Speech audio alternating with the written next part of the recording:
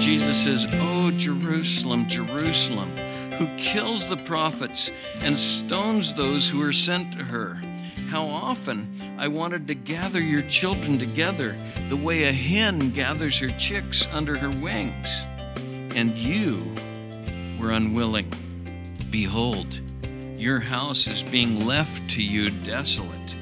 For I say to you, from now on you shall not see me until you say, Blessed is he who comes in the name of the Lord."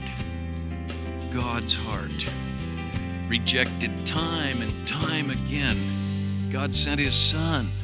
He crucified him. And his son says, "Oh, Jerusalem, Jerusalem." This is the heart of the Lord. Notice the intensity of it. Welcome to Abide in the Word with Pastor Scott Gilchrist.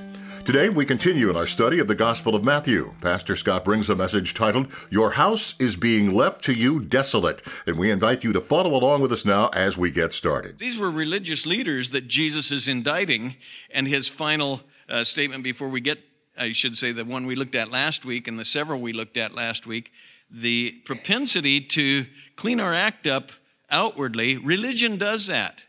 You change your do's and don'ts, and you change your lifestyle outwardly, and it can look pretty good. But inwardly, if there's no change, then we're still dead. That's what the scripture says. We're dead spiritually. No wonder Jesus said, "You must be born again." He stated that in the strongest possible terms in the first century, and it's still true in the 21st century. If you're just new to Christianity, welcome. I'm glad you're here. This is a great place to look into it. And I will tell you, Christianity is not a self-improvement plan where you clean the outside up. Christianity begins at the inside, the core, when you admit your sin and come to Jesus Christ, and he causes a new birth from the inside out. Well, Jesus is indicting. And we saw where he left off with that picturesque but indicting picture of a tomb that looks pretty good on the outside, but inside is full of death. Verse 29, "Woe to you, scribes and Pharisees, hypocrites, for you build the tombs of the prophets and adorn the monuments of the righteous, and say, if we'd been living in the day of our fathers, we would not have been partners with them in shedding the blood of the prophets. Consequently, you bear witness against yourselves that you are sons of those who murdered the prophets. Fill up then the measure of the guilt of your fathers. You serpents, you brood of vipers, how shall you escape the sentence of hell?" This is I don't have to say it, do I? Jesus' words are strong. You might have him characterized as one who never said anything edgy, but that's not the Jesus Christ of the Bible. He is indicting them, and this is his eighth and final. Now, Israel was a nation that loved its history. I mean, I think all nations probably love their history a bit, but man, Israel, Jews, they love to recount and they love to glory in the history of their nation. When Stephen stands up, I spoke earlier this summer at a conference for a whole week on Stephen and his message to Israel. Later historically, when you get to Acts chapter 7, Stephen stood up and spoke to Israel again, and he spent most of his message exploring their history and showing their history, and they listened politely until he applied it to what they're doing right now in Stephen's day. And Jesus isn't waiting. He's applying it each step of the way. You hypocrites, don't you see what you're doing? But then is when they stoned Stephen. They rose up, and gnashed their teeth and stopped their ears and rushed him and stoned him. Well, Jesus is pointing out their history, and he says, you guys build tombs to the prophets and monuments and adorn the monuments of the righteous. I imagine you could go around town and see tombs to David and Abraham and Moses monuments, and I'll bet, and these guys we've already seen, these religious leaders were good politicians, and so it was popular to probably give dedicatory speeches when they were dedicating the tomb of the prophets, Isaiah, Jeremiah. They love to hear that sort of thing. And he says, you do that, but actually, notice he says, you say if we'd been living in the days of our fathers, we would not have been partners with them in shedding the blood of the prophets. But their history was a history of what? Killing good men. Jesus had already indicted them in the story of the vineyard. He sent servants, God did to them, and they would kill them or reject them or persecute them. And he said, that's what your fathers did. You guys like to build tombs to them, but you really don't believe what they said. If I were to bring it to today's world, the politicians, sometimes politicians who really want, and I guess you could almost divide politicians into two camps. I don't know if we could or not, but those who believe in big government and those who don't, and Thomas Jefferson, for instance, he's back there far enough. He said the least governed are the best governed. And that was basically his premise. And yet I've heard big government types quote Jefferson. And on the other side of that coin, Franklin Roosevelt, FDR, was a big government guy. And he expanded the government in a huge way. And I've heard moderns who don't believe in that quote FDR, And you say, why do they do that? Well, because they're trying to woo the constituencies. And right now, it's popular to not quote any of those old guys because we're looking at their flaws, But I'm telling you that Jesus is just calling out what they were doing. You put it in religious terms. I know men who will quote Luther, but they don't stand for what Luther said. Luther called the church back to what? The Scripture. Sola Scriptura. And yet many who quote Luther or Calvin, or you could go on and on with that illustration, and Jesus calls them out on it. They were leaders in building the tombs and the monuments, but he said, you guys, you say if we'd have been living back then, we wouldn't have killed them, but you really can't, you have to admit the martyrdom, verse 30. And verse 31, Jesus' indictment, consequently, you bear witness against yourselves that you are sons of those who murdered the prophets. Wow. By the way, let me just stop there and say, hence the folly of claiming physical lineage making you right with God, which a lot of the Jews did. I'm a Jew. My mom's a Jew, my dad's a Jew, I'm one of God's chosen people. And he said, no. And in fact, the book of Romans, Paul spends an extended part of chapter 2 showing that it had nothing to do with being a physical, born into the right tribe and stuff. That didn't make you right with God. So if you say, well, physically we're children of, Jesus would say, yeah, you're children of the ones who killed the prophets. If you say, well, no, it's my spiritual lineage, well, these guys right now, these Pharisees and scribes, these hypocrites, were planning to kill the prophet, the Son of God. John chapter 8, he said, why are you seeking to kill me? And he'd been saying that right along. So that's where it's going. But he says, verse 32, fill up then the measure of the guilt of your fathers. Boy, that is a sobering principle of Scripture. And we're going to see Jesus' heart toward nations and towards individuals. And in both cases, the Bible records when he wept over personal situation. At Lazarus' tomb, he wept with those who were weeping. And when he looked at the city, when he came into town and saw Jerusalem, he wept over the nation, over Jerusalem. Now, he says, fill up then the measure of the guilt of your fathers. Israel's cup, you might say, of iniquity was becoming full. And he said, fill it up. You're filling it up. You've been doing this. He's indicted them 8 times, and they're filling up their iniquity. You say, what do you mean by that, Scott? Well, God is patient with nations. History unfolds, and they get away with sin, it seems like, forever. Because our lifespans are short enough that we can think, hey, it's always been this way. But the cup of iniquity of a nation is filling. And when it becomes full, God brings judgment.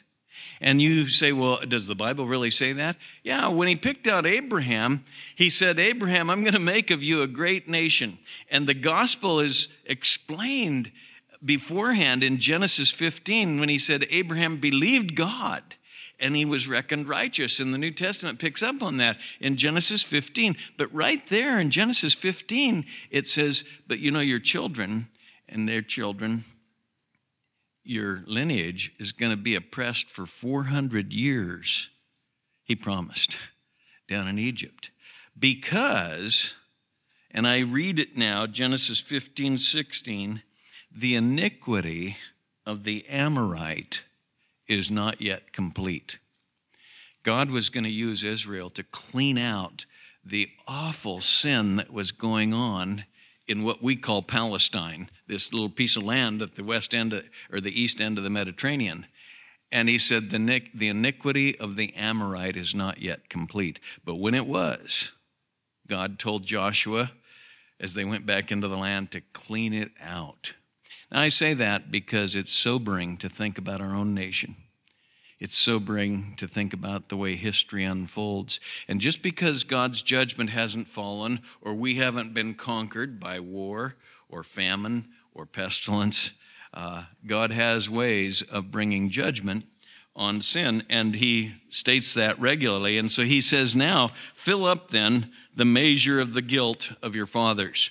History was repeating itself. You guys have been killing the prophets, and now you're going to kill me. History was repeating itself, but infinitely worse. They weren't just rejecting the Lord's messengers and prophets, they were rejecting his son. Now, we saw that if you were with us. Jesus already explained that in the parable of the vineyards just a chapter earlier, but they did it knowingly. And so when he told that story, they knew he was speaking of them. It wasn't a casual thing. It was a knowing rejection of the Son of God. No wonder Jesus says, verse 33, you serpents, you brood of vipers, how shall you escape the sentence of hell? Therefore, behold, I'm sending you prophets and wise men, scribes. Some of them you'll kill and crucify. Some of them you'll scourge in your synagogues and persecute from city to city, that upon you may fall the guilt of all the righteous blood shed on earth, from the blood of righteous Abel to the blood of Zechariah, the son of Berechiah, whom you murdered between the temple and the altar. He says, you brood of vipers. And then he says, therefore, look at verse 34. It almost sounds as if he's speaking of the Old Testament again, but he uses future tense or present tense. He says, I'm sending you. And I think it probably refers to what was going to happen after Jesus died and rose again. When Peter stood up and proclaimed the gospel in Jerusalem, he offered them repentance nationally. They could have turned back and repented. And the first few chapters of Acts, you see it, but you see also, verse 34, that they didn't. They killed some, they scourged others, they crucified others. And so when Stephen spoke, they ended up stoning him. When they found out that the gospel was starting to spread, they killed James in chapter 12 of Acts. Later, Peter was crucified, we're told, upside down by church history. But Jesus had predicted that's how you'll die. They'll take you where you don't want to go. Paul was hounded and harassed from city to city, just like it says here, persecuted from city to city. All through the book of Acts, Israel pursued the gospel in a persecuting way. Well, upon you may fall, verse 35, the guilt of the righteous blood shed on earth from the blood of righteous Abel. He goes way back, far beyond Abraham, right back to the beginning, when Cain killed Abel, all the way to Zechariah being killed. That's an Old Testament scene at the end of the Old Testament. And you go, wow, when mankind killed Jesus, we show ourselves guilty of all this sin. And it's a very sobering thing. And the Bible teaches this. Now, is it over for Israel? No. No, God still, in grace, reaches out to Israel. And in fact, the New Testament says they're going to come to their senses. So notice the text goes right on, and Jesus says, "Oh, Jerusalem, Jerusalem, who kills the prophets and stones those who are sent to her.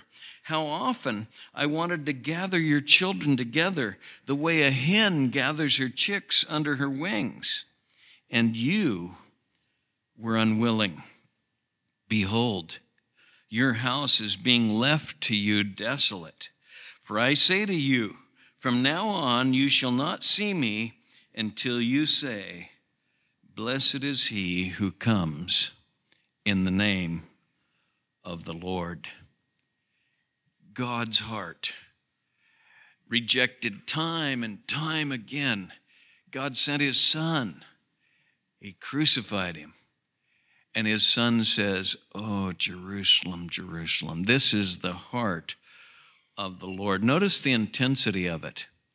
Whenever you read in the Bible, Martha, Martha, Simon, Simon, Saul, Saul, when there's that repetitive nature, you can hear the intensity, and it's by design. He doesn't just say, "Oh, Jerusalem." He says, "Oh, Jerusalem, Jerusalem." And of course, he's speaking of the whole nation.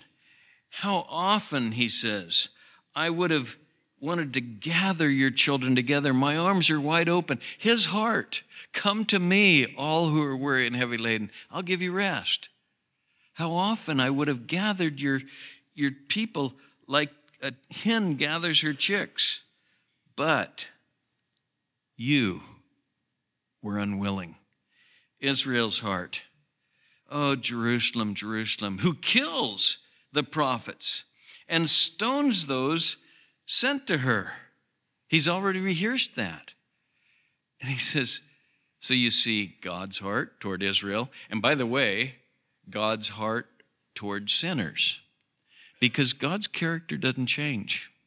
His heart today to those of us who've spurned him time after time and blasphemed him and turned his grace down, today he's got his arms open. And he says, how often I would have gathered you. But Israel was unwilling. How many people in Portland just spit at him,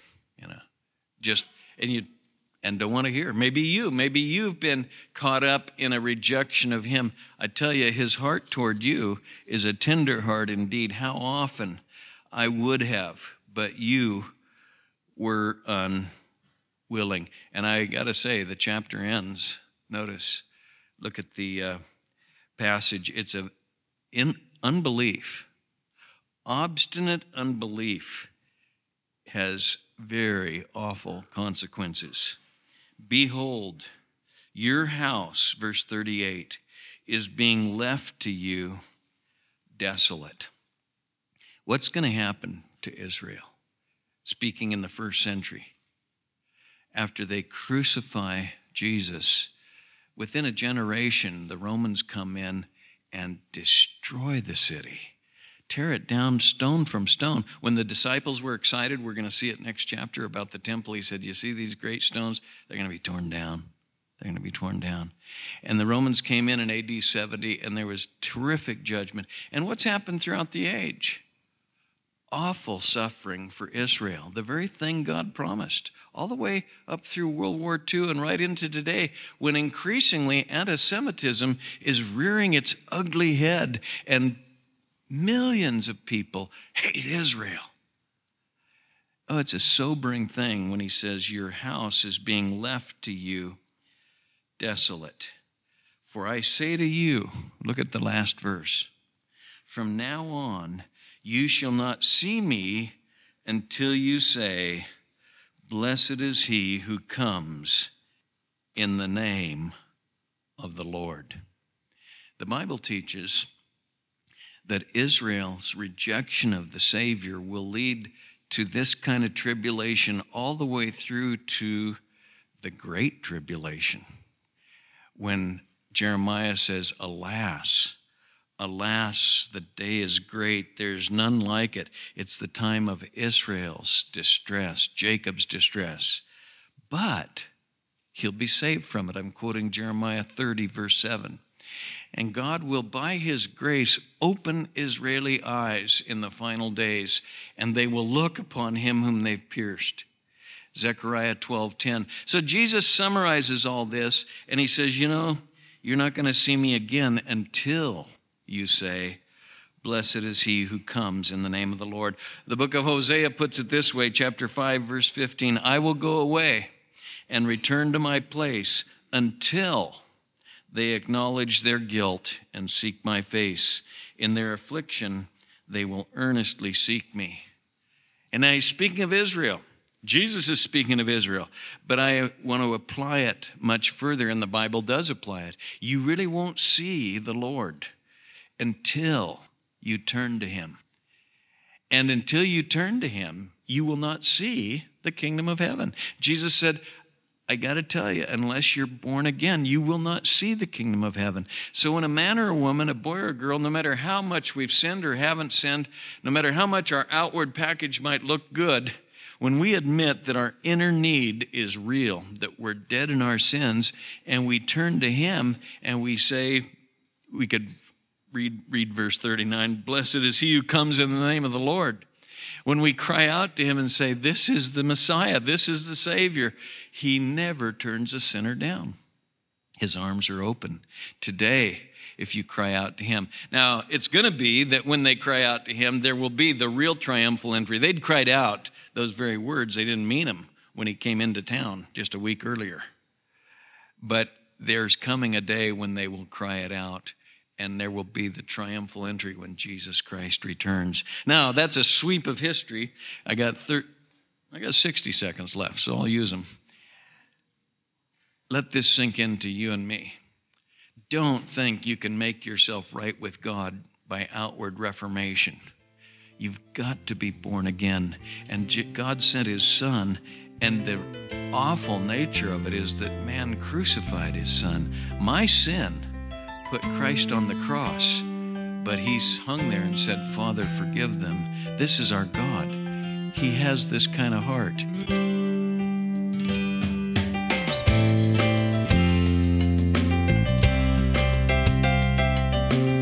You've been listening to Abide in the Word with Pastor Scott Gilchrist. Please stay with us. Pastor Scott will return in just a moment with a preview of our next broadcast. Today's program was titled, Your House is Being Left to You Desolate, a message from our study of the Gospel of Matthew. If you missed a portion of the message heard on the program today, or you'd like to share it with a friend, head on over to abideintheword.us. A free copy of today's entire message is available there for you to stream or download at your convenience. Something we've been making available as a thank you gift for our listeners are USB flash drives loaded with Bible teaching series in their entirety. So currently, we're offering the entire teaching of the Gospel of Matthew. That's 109 full-length messages, over 50 hours of clear, Christ-centered Bible teaching on this important introductory book of the New Testament. We'd like to make these teachings available to you, our listeners. Just make your request along with your gift of any size to the ministry of Abide in the Word. You can do that during regular business hours by calling 503-524-7000 or mail at P.O. Box 19191, Portland, Oregon, 97280. You can simply click on Contact Us at abideintheword.us anytime. We'd love to put one of these valuable resources in your hands. Now, before we end our time today, let's go to Pastor Scott for a preview of our next broadcast. When they ask him about his return and the end of the age, what will be the sign? He says, see to it that no one misleads you. I take it, we're quite misleadable. When Jesus warns about being misled, the first thing he says, deception is very real in our world, particularly about what really counts. Man, if you interviewed the first 20 people out here on Broadway about what really is important in life, you'd get a lot of answers that are deceptively crafted by someone other than the one who really knows what life is all about, okay? So he says, don't be misled. But then he goes and gives some of the signs of the time, you might say, and he says, and we're going to look at them in just a second, but he calls them birth pangs. He compares them to birth pangs. Join us again next time as we continue in our study of the Gospel of Matthew. Pastor Scott will bring a message titled, Beginning of Birth Pangs. Until then, may the grace of the Lord Jesus be with you.